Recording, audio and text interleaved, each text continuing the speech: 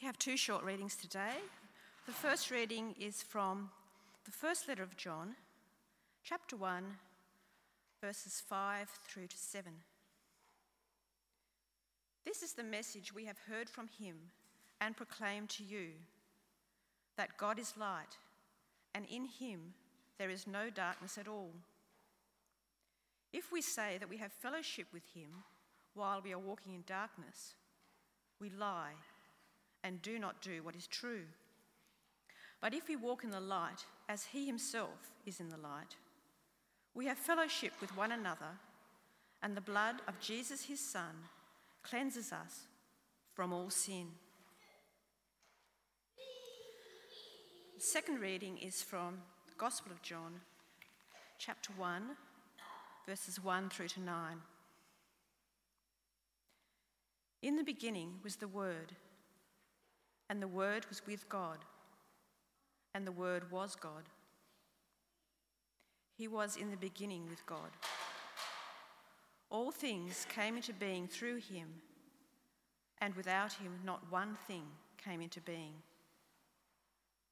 What has come into being in him was life, and the life was the light of all people. The light shines in the darkness, and the darkness did not overcome it. There was a man sent from God whose name was John.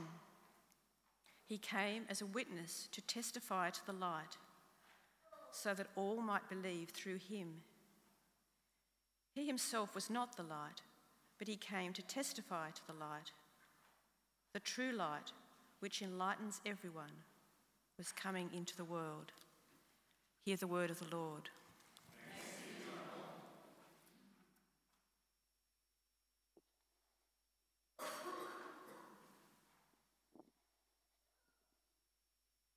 Good morning, everyone.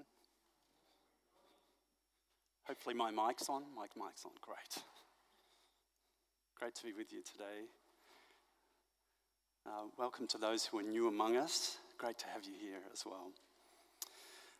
Since July, we've been looking at the Gospel of John, and it's kind of the overarching series, and we've used it for other series as well, like Are We Evangelical? We used the Gospel of John.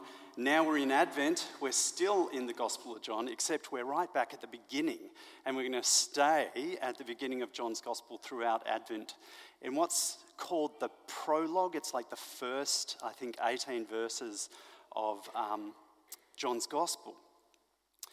Why use this passage for Advent? Actually, I should say I had been a Christian a long time before I knew about Advent, let alone knew what it meant. I didn't have someone like Fiona Dowling explaining to me what Advent meant, and I wasn't part of a church tradition that celebrated it. So as we've heard, Advent is the kind of designated season in the church calendar where Christians of many traditions contemplate the coming of Christ into the world, the birth of Jesus. We're reminded not simply that there was a baby called Jesus born, but that his coming was foretold, expected, and longed for. And of course, Advent is also a reminder that Christ is coming back again. The beginning of John's Gospel is not really found in many Advent readings. I looked up during the week and just couldn't find any. So why choose this passage?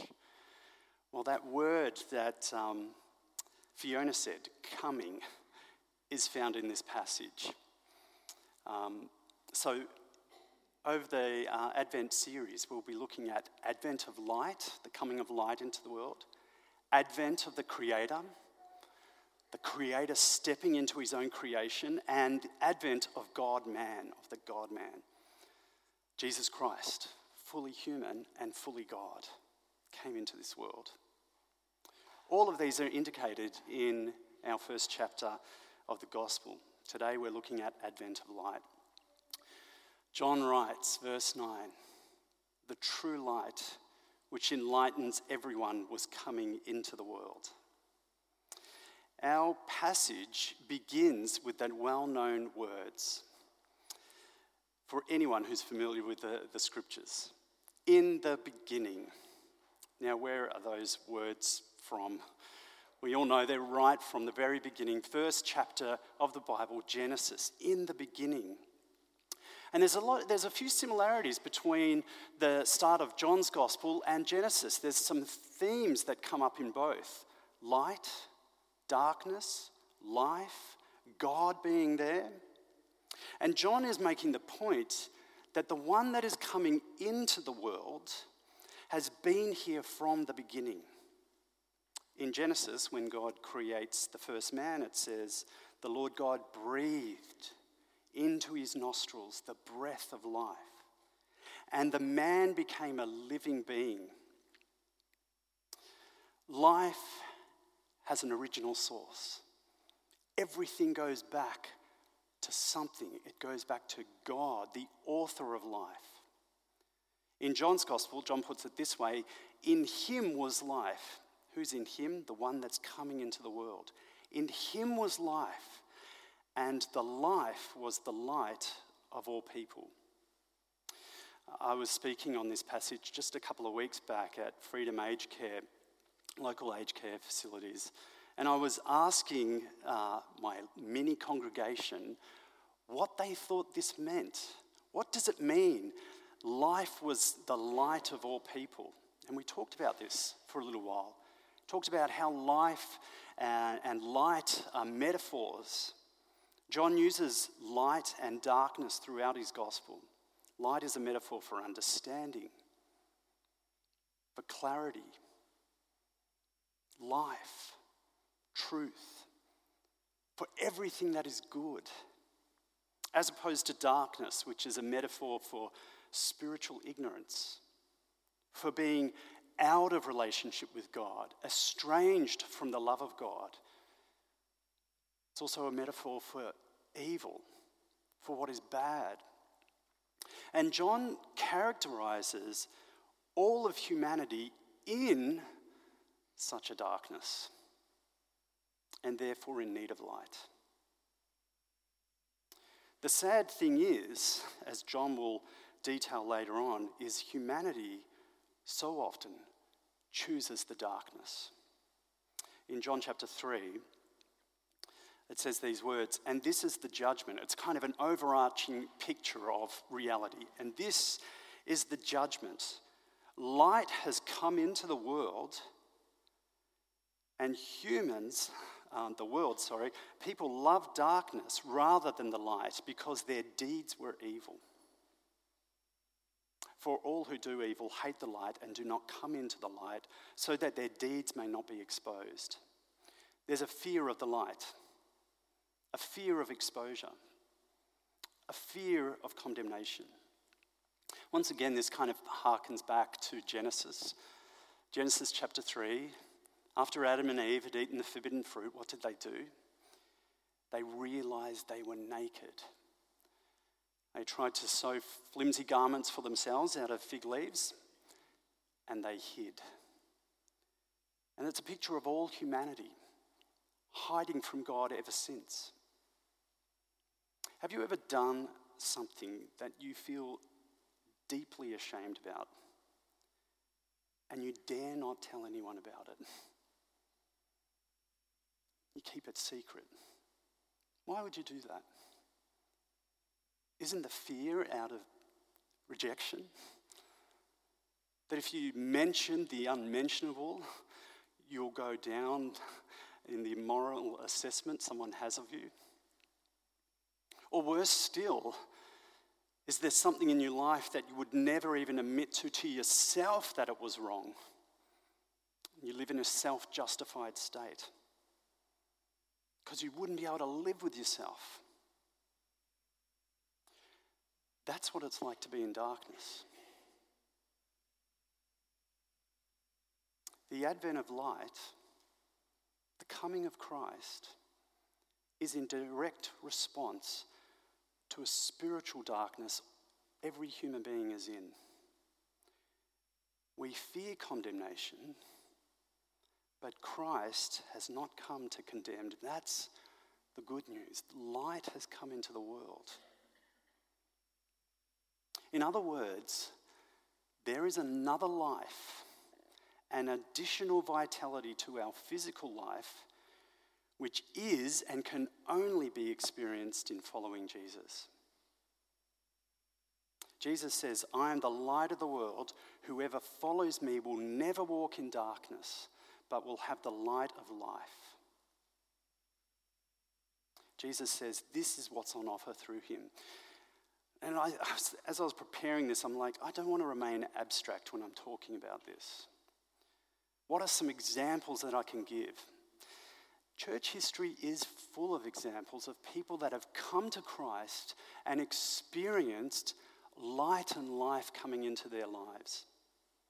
You can pick any moment in church history and read about people's conversions and read how transformative it was. So I was scratching my head about thinking who, and I turned to one book. I've got a book of a man who, he's an Australian, but he really sought after Eastern religions, sought to know reality, ultimate reality through Eastern mysticism, Hindu gurus, probably a bit of Buddhism, and then ultimately New Age. But he finally came to Christ. And when you read his book, he's so articulate in the way he describes his transformation in coming to the knowledge of God's grace in Jesus Christ.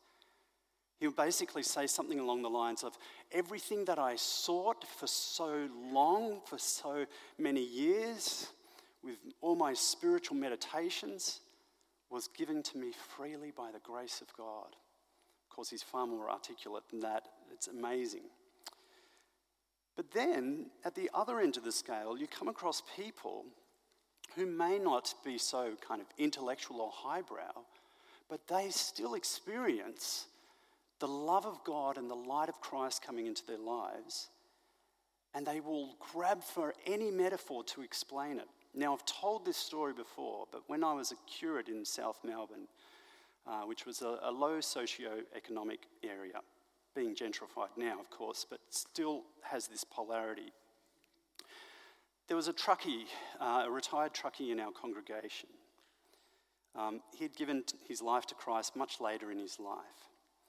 And occasionally he would get up during notices, spur of the moment testimony, and he'd bring a bag of Brazil nuts with him, and he'd say, "See these nuts? They're really hard.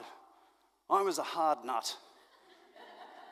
Jesus has come into my life." And then he would hold up marshmallows, and he goes, "And now I'm like a marshmallow, what Jesus has done in me." It was great. He would use what language he could to describe transformation. Jesus says, "I am the light of the world. Whoever follows me will never walk in darkness, but will have the light of life." It is for everyone.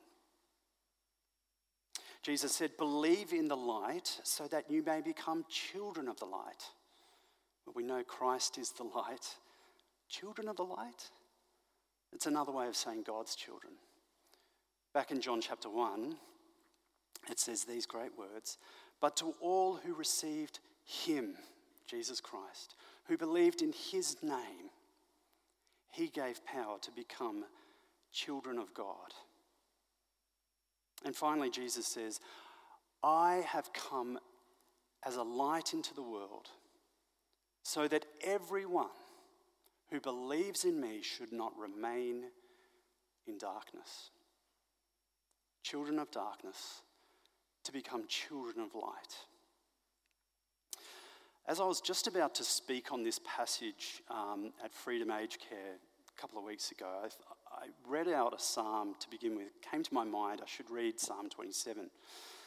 Nothing too spiritual or anything about it, but it's just that I know that the start of that psalm talks about the Lord being David's light.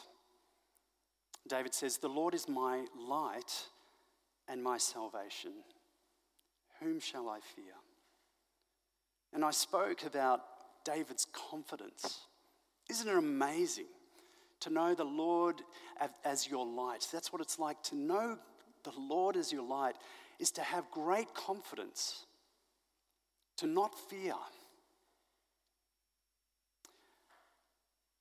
Such confidence rises from two things that David believed about God.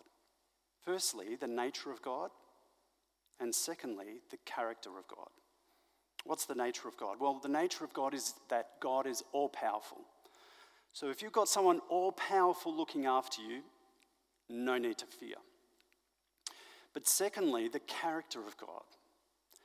God's character is all-loving.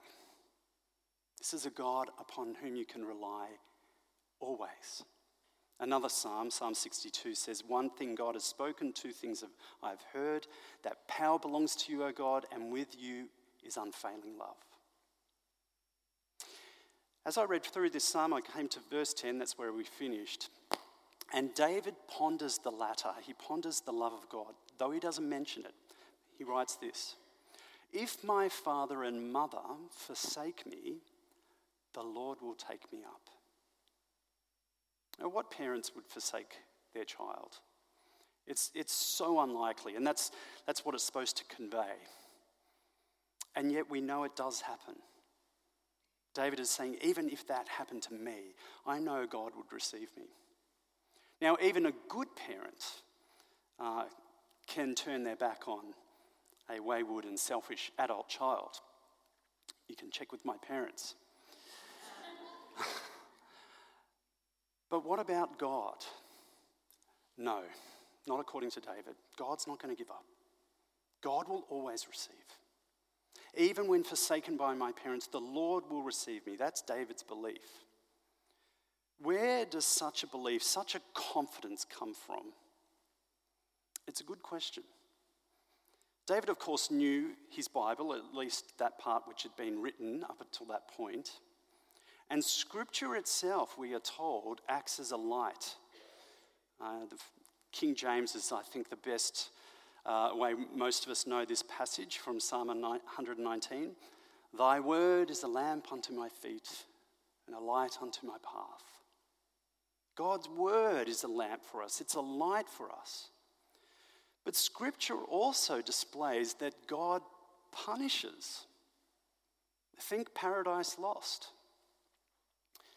Adam and Eve were driven out, we're told in Genesis 3, because they ate the forbidden fruit. God drove them out. David knew this. And David knew himself to be a sinner. Psalm 51, "Against you and you alone, Lord, have I sinned and done what is evil in your sight." So question, how can someone have such confidence that God will receive him when they know the Scriptures, when they know that God punishes sin? How can they have this confidence that they too won't be driven away? That even if their father and mother forsake them, the Lord will take them up? Where does that confidence come from? David's faith is grounded on the character of God revealed in the covenants. In the fact that God has chosen a people, wedded himself to a people. Now, one analogy could be like this. Imagine you were in a relationship with someone, romantic relationship. You don't live with them, you're not married or anything, but you do something that really threatens the relationship. And how confident are you that this person will remain committed to you? Compared to a marriage, imagine you're married to someone, you've been married for many years, but you have stuffed up big time. How confident are you that you'll remain in the marriage? I think there would be more confidence in the marriage because it's a covenant relationship.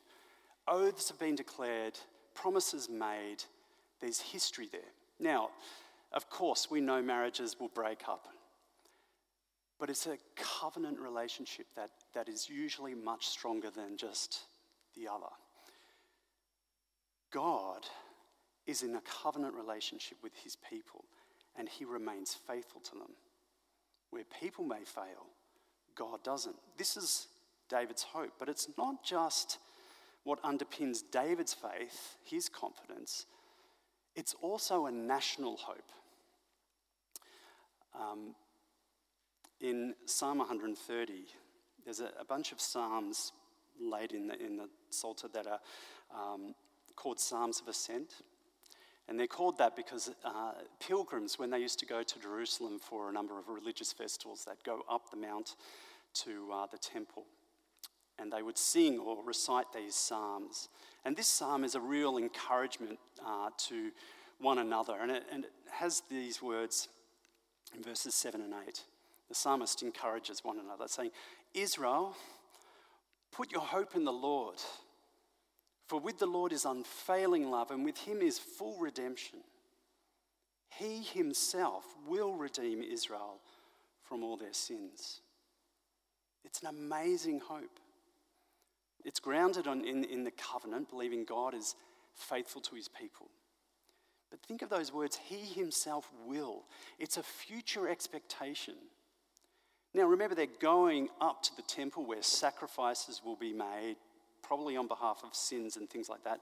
But I think what they suggest here looks beyond any sacrifice that can be made by them to faith in God. He himself will redeem Israel from all their sins. What about us? How can we have such confidence? How can we assume the love of God? Will God receive us or drive us away like Adam and Eve? Jesus is the answer. Sorry for the cliche. But Jesus is the answer, held out in the Bible to us, held out in John's Gospel. But let me first point you to that first reading we had coming from 1 John, where John says, this is the message we have heard from him, Jesus Christ, and proclaim to you that God is light. In him there is no darkness at all. Now recall the metaphors that we spoke about, light and darkness. God is light. Everything that is good, wonderful, praiseworthy, true. We see God's character in Jesus Christ, and it's true for us. Christ is the light of the world. There's no evil, no falsehood, no deception in God. This is the message from Christ. All who are in darkness, Christ brings to light the love of God for us. The grand picture of the Bible is that we have all been driven out of the garden with Adam and Eve. We are all in darkness, but in Christ, we are reconciled to God. Jesus Christ states, anyone who comes to me, I will never drive away. And of course, when Christ speaks, he's speaking on behalf of God. But notice that word, drive away. It's the same word used in Genesis 3. You may already know this, but the Old Testament had already been translated into Greek by the time of Jesus. And of course, the New Testament's in Greek, and it's exactly the same word that is used, where God drives them out, where Jesus now says, anyone who comes to me, I will never drive away. He is a light for us. I quoted before Psalm 130, the psalmist expresses a hope that the Lord will himself redeem Israel from all their sins. Back in the first chapter of John, verse 29, if you've got it there, look it up.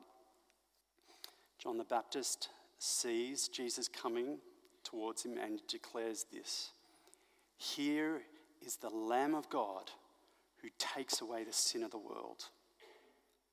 The hope that the Israelites had, that the Lord himself would redeem his people from their sins, has been realized in Jesus Christ.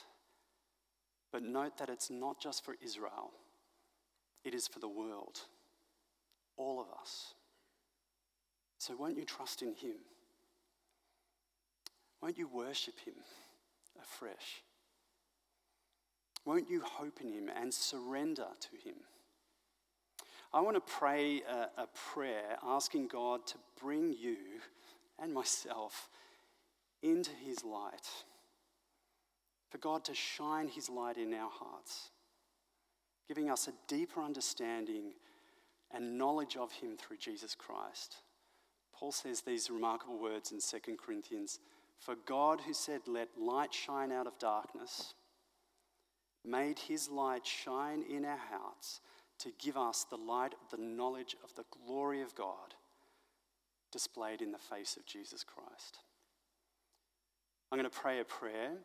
Feel free to whisper along, pray it in your heart or mind, just offering and asking for the light of God.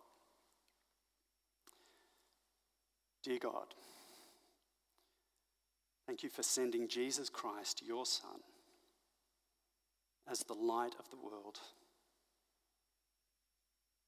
Please shine your light in my heart that I might see your glory in Jesus Christ. Amen.